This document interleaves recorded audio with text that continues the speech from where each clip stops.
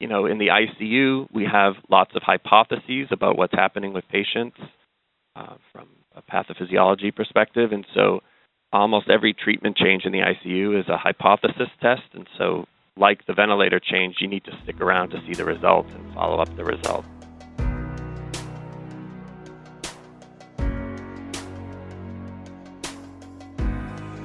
Welcome to the Breathe Easy Critical Perspective podcast. My name is Dominique Pepper. In this podcast, we interview leaders and expert clinicians in critical care. We ask them to share their insights about relevant critical care topics.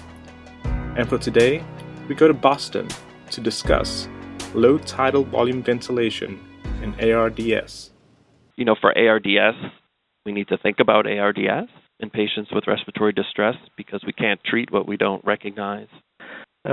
So before we get started, would you like to introduce yourself? Sure. So thank you very much for the invitation to participate today in the podcast. I really appreciate it. My name's Alan Walke. I'm an associate professor of medicine at Boston University, where I'm a pulmonologist and an intensivist. I'm a critical care health services researcher and also the director of the Evans Center of Implementation and Improvement Sciences here in the Department of Medicine at Boston University. I was part of the evidence synthesis working group for low tidal volume ventilation for the ATS and European Society of Intensive Care Medicine and Society of Critical Care Medicine clinical practice guidelines for mechanical ventilation in adult patients with ARDS. That was co-chaired by Eddie Fan and Laurent Burchard. And again, I'm really happy to be speaking with you today. Great. So in 2017, we used low tidal volume ventilation. I was hoping you could give us maybe a brief background as to how we've come to this point, because towards the end of the 20th century, it was high tidal volume ventilation. Sure, that's a great question. I think we've come to this point through many decades of both preclinical and clinical research. Probably the main driver of how we came to this point was the concept that ventilators might be life-saving, but also could potentially cause harm.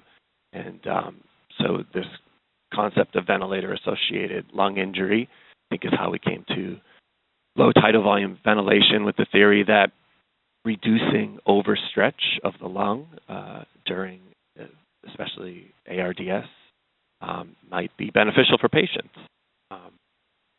So, the question is, how do we define low tidal volume ventilation now as well? And we had some discussions about this when we were writing the guidelines for mechanical ventilation in ARDS. For example, should we just be talking about low tidal volume ventilation, or should we also be talking about pressure limitation? These two things go together, of course, but on a ventilator, we can only primarily target either volume or pressure and let the other vary.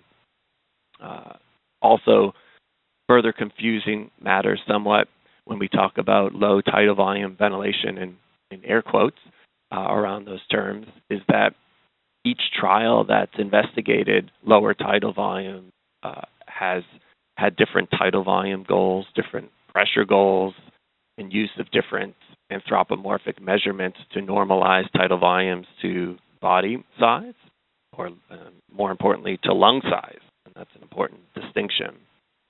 So theoretically, as I alluded to earlier, low tidal volume ventilation would be defined as an approach to mechanical ventilation designed to minimize overstretch injury to the lung by limiting tidal volumes.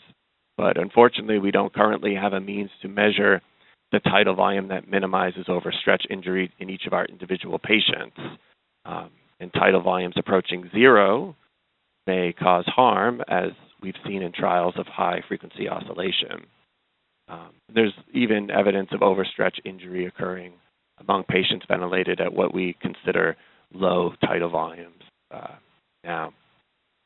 So all of those caveats aside, I think operationally we still need to define low tidal volumes. And I think most contemporary researchers have defined low tidal volumes as per the ARDSNet ARMA trial, and that is having a goal of 6 cc's per kilogram of predicted body weights with the leeway to go down to 4 if the plateau pressure is greater than 30, and to go up to 8 if patients have severe dyspnea and plateau pressure is less than 30. And these similar definitions have been used in large-scale epidemiological studies looking at practice patterns among patients with ARDS as well. Great.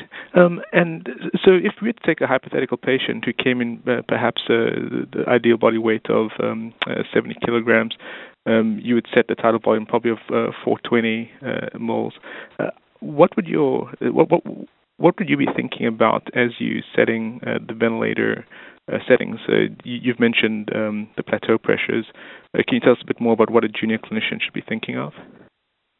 Sure.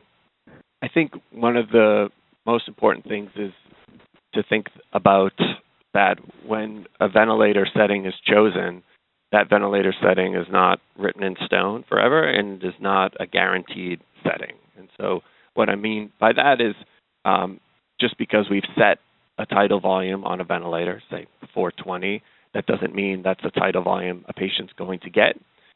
Patients' respiratory efforts can alter tidal volumes. Breath stacking and ventilator dysynchrony can alter tidal volumes. So I think for all clinicians, it's not what I call set it and forget it. That's not what we should be doing. We should really be repeatedly monitoring patients for the volumes that they're actually getting, the pressures that they're generating, how do they look, are they synchronous with the ventilator, do they look dyspneic and uncomfortable, and that this is repeatedly monitored throughout a patient's course. And then what common mistakes or pitfalls have you seen junior clinicians make when managing patients with ARDS and a low tidal volume ventilation setting? Yeah, I think so. That first pitfall of, I've set this tidal volume, so this must be what's happening with the patient. Another common pitfall is the lack of predicting the consequences of setting tidal volumes lower. So lower tidal volume ventilation will increase the PaCO2. It will cause lower ventilation. And it will also often decrease the PaO2 and cause a slight an increase in hypoxemia. And so I think being ready and to anticipate those two changes when tidal volume is being reduced, that respiratory rate will likely need to be increased to match minute ventilation, and likely PEEP will need to be increased to account for the decrease in oxygenation that will be happening. So the lack of anticipating the inevitable results of lowering tidal volumes. And then which two studies over the last 5 to 10 years do you think have really advanced our understanding of managing patients with ARDS with a low tidal volume? Yeah, that's a great question. Over the last 10 years, there really haven't been any randomized control trials of lower tidal volumes for patients with ARDS. I think the last major RCT was around 2005 or 6, so more than 10 years ago. So that leaves us, I think, with observational studies, and there's been a number of observational studies that have helped inform concepts about delivery of tidal volume during critical illness. Some significant ones over the last 5 years include Ari Serpanito's JAMA meta-analysis that suggested that the benefits of a low tidal volume approach may extend outside of ARDS and may include most patients who are mechanically ventilated for critical illness. Similar studies among patients undergoing anesthesia during surgery also suggest that lower tidal volume benefit may extend outside of ARDS. Another study that I think was significant was Marcelo Amato's recent New England Journal of Medicine study, also observational from 2016, suggesting that the benefits of low tidal volume may be exerted mostly through the lowering of driving pressure of the lungs, so plateau minus PEEP. And that is looking at the concept of tidal volume, as we had discussed before, what is the definition of low tidal volume? We had discussed tidal volume sort of normalized to lung size. That's determined by essentially your height and your sex, so predicted body weight. But here in Amato's New England Journal study, they're normalizing tidal volume to what they think is, what's lung compliance, the functional part of the lung. So extending this normalized tidal volume concept even further. And I think one more important study, there's been many, of course, but over the past 5 years, another one that I think is really significant is Dale Needham's observational studies that showed really a dose-dependent association between the use of lower tidal volume ventilation and improved outcomes among patients with ARDS. And I think these studies really importantly showed that in the real-world setting and outside of randomized controlled trials, when patients are getting lower tidal volumes, they are also doing better. And it's, I think, important to show this translation from tightly controlled trials and something that might benefit patients, so that's show efficacy, to showing effectiveness in a real-world setting that's a lot more messy than a randomized trial. And then, Alan, you recently published an article in Annals looking at low tidal volume versus non-volume limited strategies for patients with ARDS. I was wondering if you'd be able to share some of those findings with our listeners. Sure. So I think you may be referring to the meta-analysis of low tidal volume ventilation. That's right. So that in that meta-analysis, we had performed that meta-analysis as the evidence synthesis to prepare for the guidelines for mechanical ventilation and ARDS. So this was sort of the first evidence synthesis stage. And we performed a systematic review of all, we limited to randomized trials of studies investigating low tidal volume ventilation strategies. And we looked at the effect of low tidal volume ventilation on 28-day mortality, incidence of organ failure, ventilator-free days, barotrauma, oxygenation, and ventilation measures.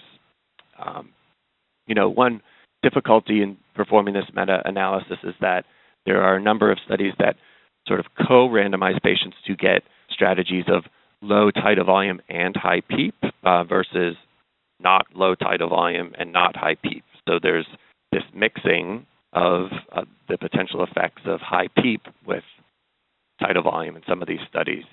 So we stratified our analysis to look at studies that did not have this mixing of low tidal volume and high PEEP versus studies that did also have this mixing. And when we looked at all the trials together, the ones that also used high PEEP with the low tidal volume co-interventions, we found, I think, 9 trials with over 1,500 patients and a relative risk of 0.8 with a confidence interval that excluded 1, showing likely benefit of using low tidal volume ventilation. And what we also did a meta-regression analysis, so that's looking at the spread of tidal volumes between the intervention group and the control group in each trial, and whether that difference in tidal volumes within each trial was associated with the effects in the trials. And we did find a significant association between a larger difference in tidal volumes between the control group and the intervention group with lower tidal volumes and a larger effect size. So overall, we found a trend towards lower mortality with lower tidal volume ventilation in our primary analysis, and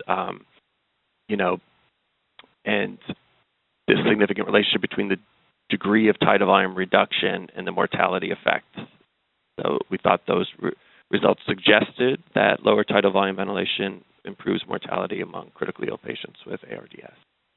That's our conclusion. Great. And then there's a recent article that came out in JAMA looking at recruitment maneuvers, and it suggested that patients who received recruitment maneuvers with a low tidal volume ventilation actually had a worse mortality. I was wondering if you could comment on that, or do you routinely perform recruitment maneuvers, or do you advise your fellows to hold off on doing them? Yeah, so that's a great study to bring up, because I think discussions of low tidal volume ventilation sort of are always linked into these discussions of, well, also how do we set PEEP? I think you're referring to the trial where it was a combined recruitment maneuver with a compliance-based PEEP setting. So that's right. They performed a recruitment maneuver and then performed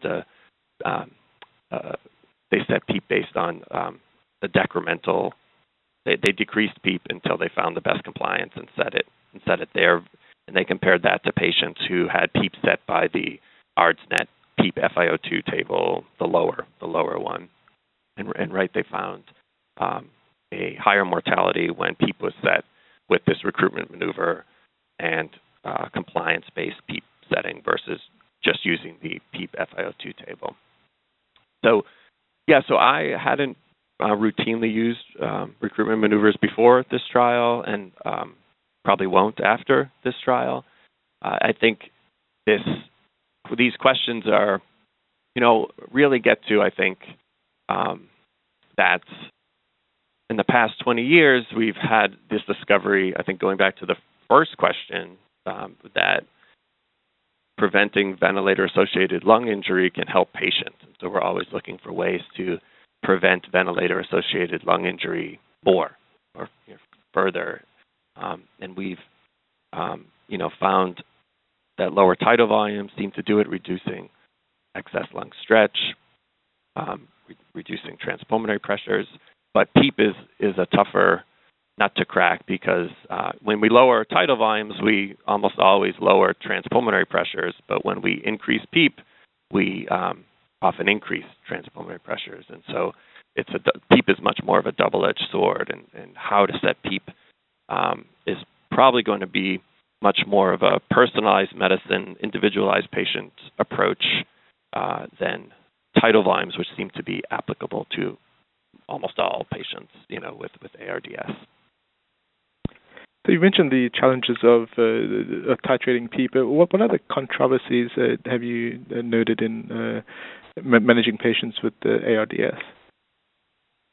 Yeah, so I think the controversies that I consider, they're probably not controversies, but really big challenges. And I think the biggest challenge that we've had is just, how do we get low tidal volumes to happen for our patients? How do we make them happen? Because there's been now innumerable studies that show a gross underuse of low tidal volume ventilation in patients with ARDS.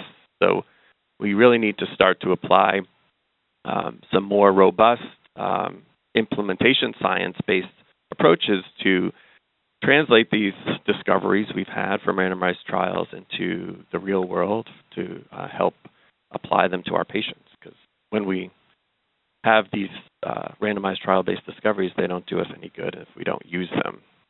So, one potential simple fix that we've started using is changing the default tidal volumes from, the standard of 500 cc's per kilogram that almost everyone on a ventilator gets initially when they come into the hospital. That yields more than 6 cc's per kilogram for almost everybody, unless you're very tall. And to change these default settings to the population average for heights for men and women. So men get 450 and women get 350 to start, and then you can sort of adjust for there. But doing that doesn't require this recognition, oh, goodness, the patient has ARDS. What's their tidal volume? Oh, it's 500. Let's change it. Those are 3 steps that can be eliminated with more default-based settings. There's probably lots of other ways to get people to start using low tidal volume ventilation. That's just one way.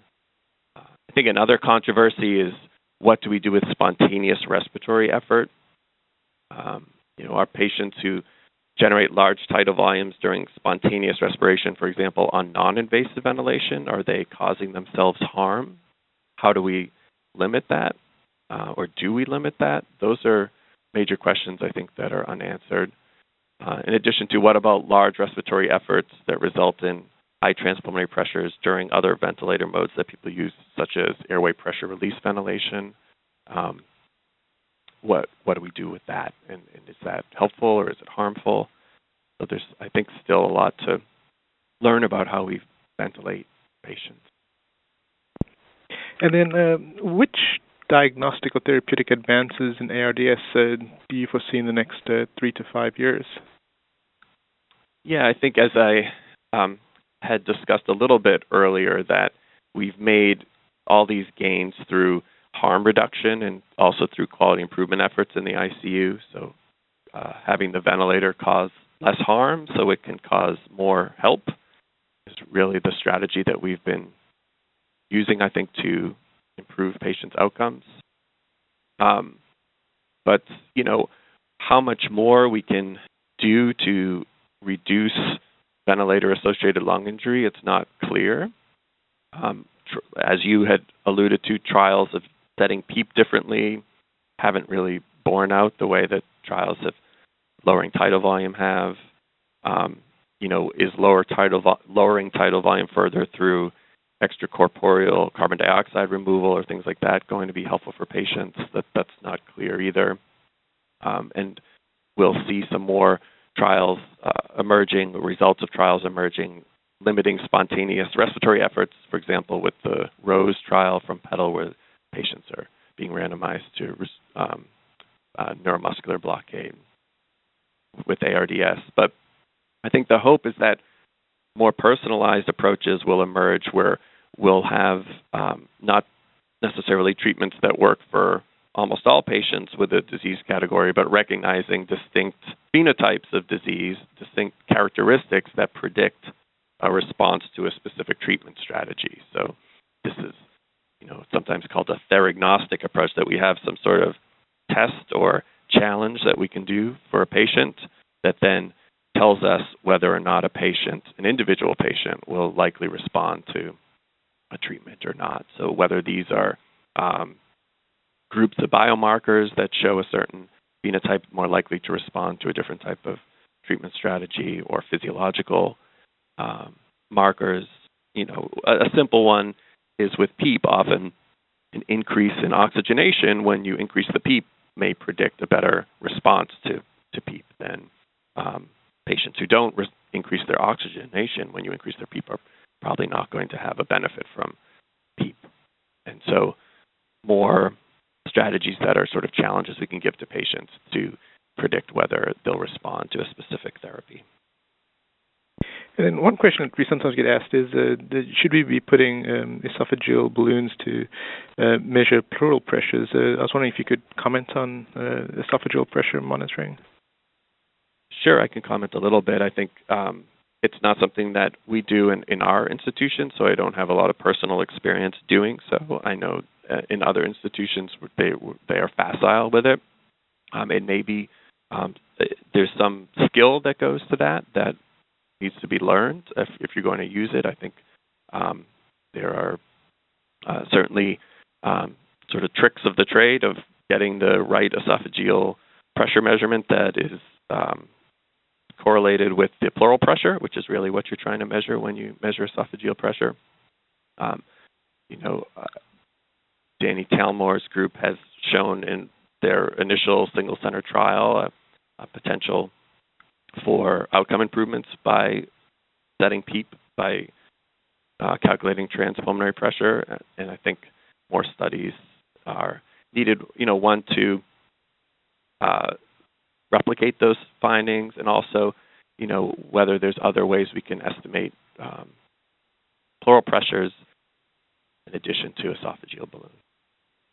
Great.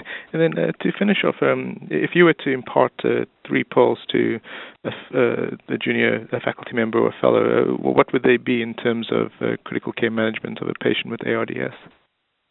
Yeah, I think that's a great question. I think some of these I alluded to before. So, for ARDS, we need to think about ARDS in patients with respiratory distress because we can't treat what we don't recognize. So ARDS, as shown in Villani's study in JAMA, the Lung Safe observational study, is grossly under-recognized. Also, I think it's just really important to spend time with your mechanically ventilated patients. I think often we see someone who is sedated, heavily sedated sometimes, but sedated on a ventilator, and we don't spend as much time with them as we do with patients who we're conversing with on rounds. And I think it's really important to actually spend a lot of time with our mechanically ventilated patients. There's a lot to observe there. There's people in there, so you want to be present with them, hold their hand, talk to them on rounds. Not only is it the humane thing to do, but I think it also allows ample time to observe the patient on the ventilator. How is this person interacting with this machine that you have attached to them? Because there's a ton to learn there about physiology and to help titrate the appropriate ventilator treatments to the patient, to observe respiratory efforts, mechanics, ventilator synchrony. There's a lot of physiology there to learn, and it's just nice to be with your patients. And I think that concept of spending time with ventilated patients, being present with them and returning to them to look for change and make sure the treatments that you've set with this ventilator therapy is giving the same effects later as it was initially.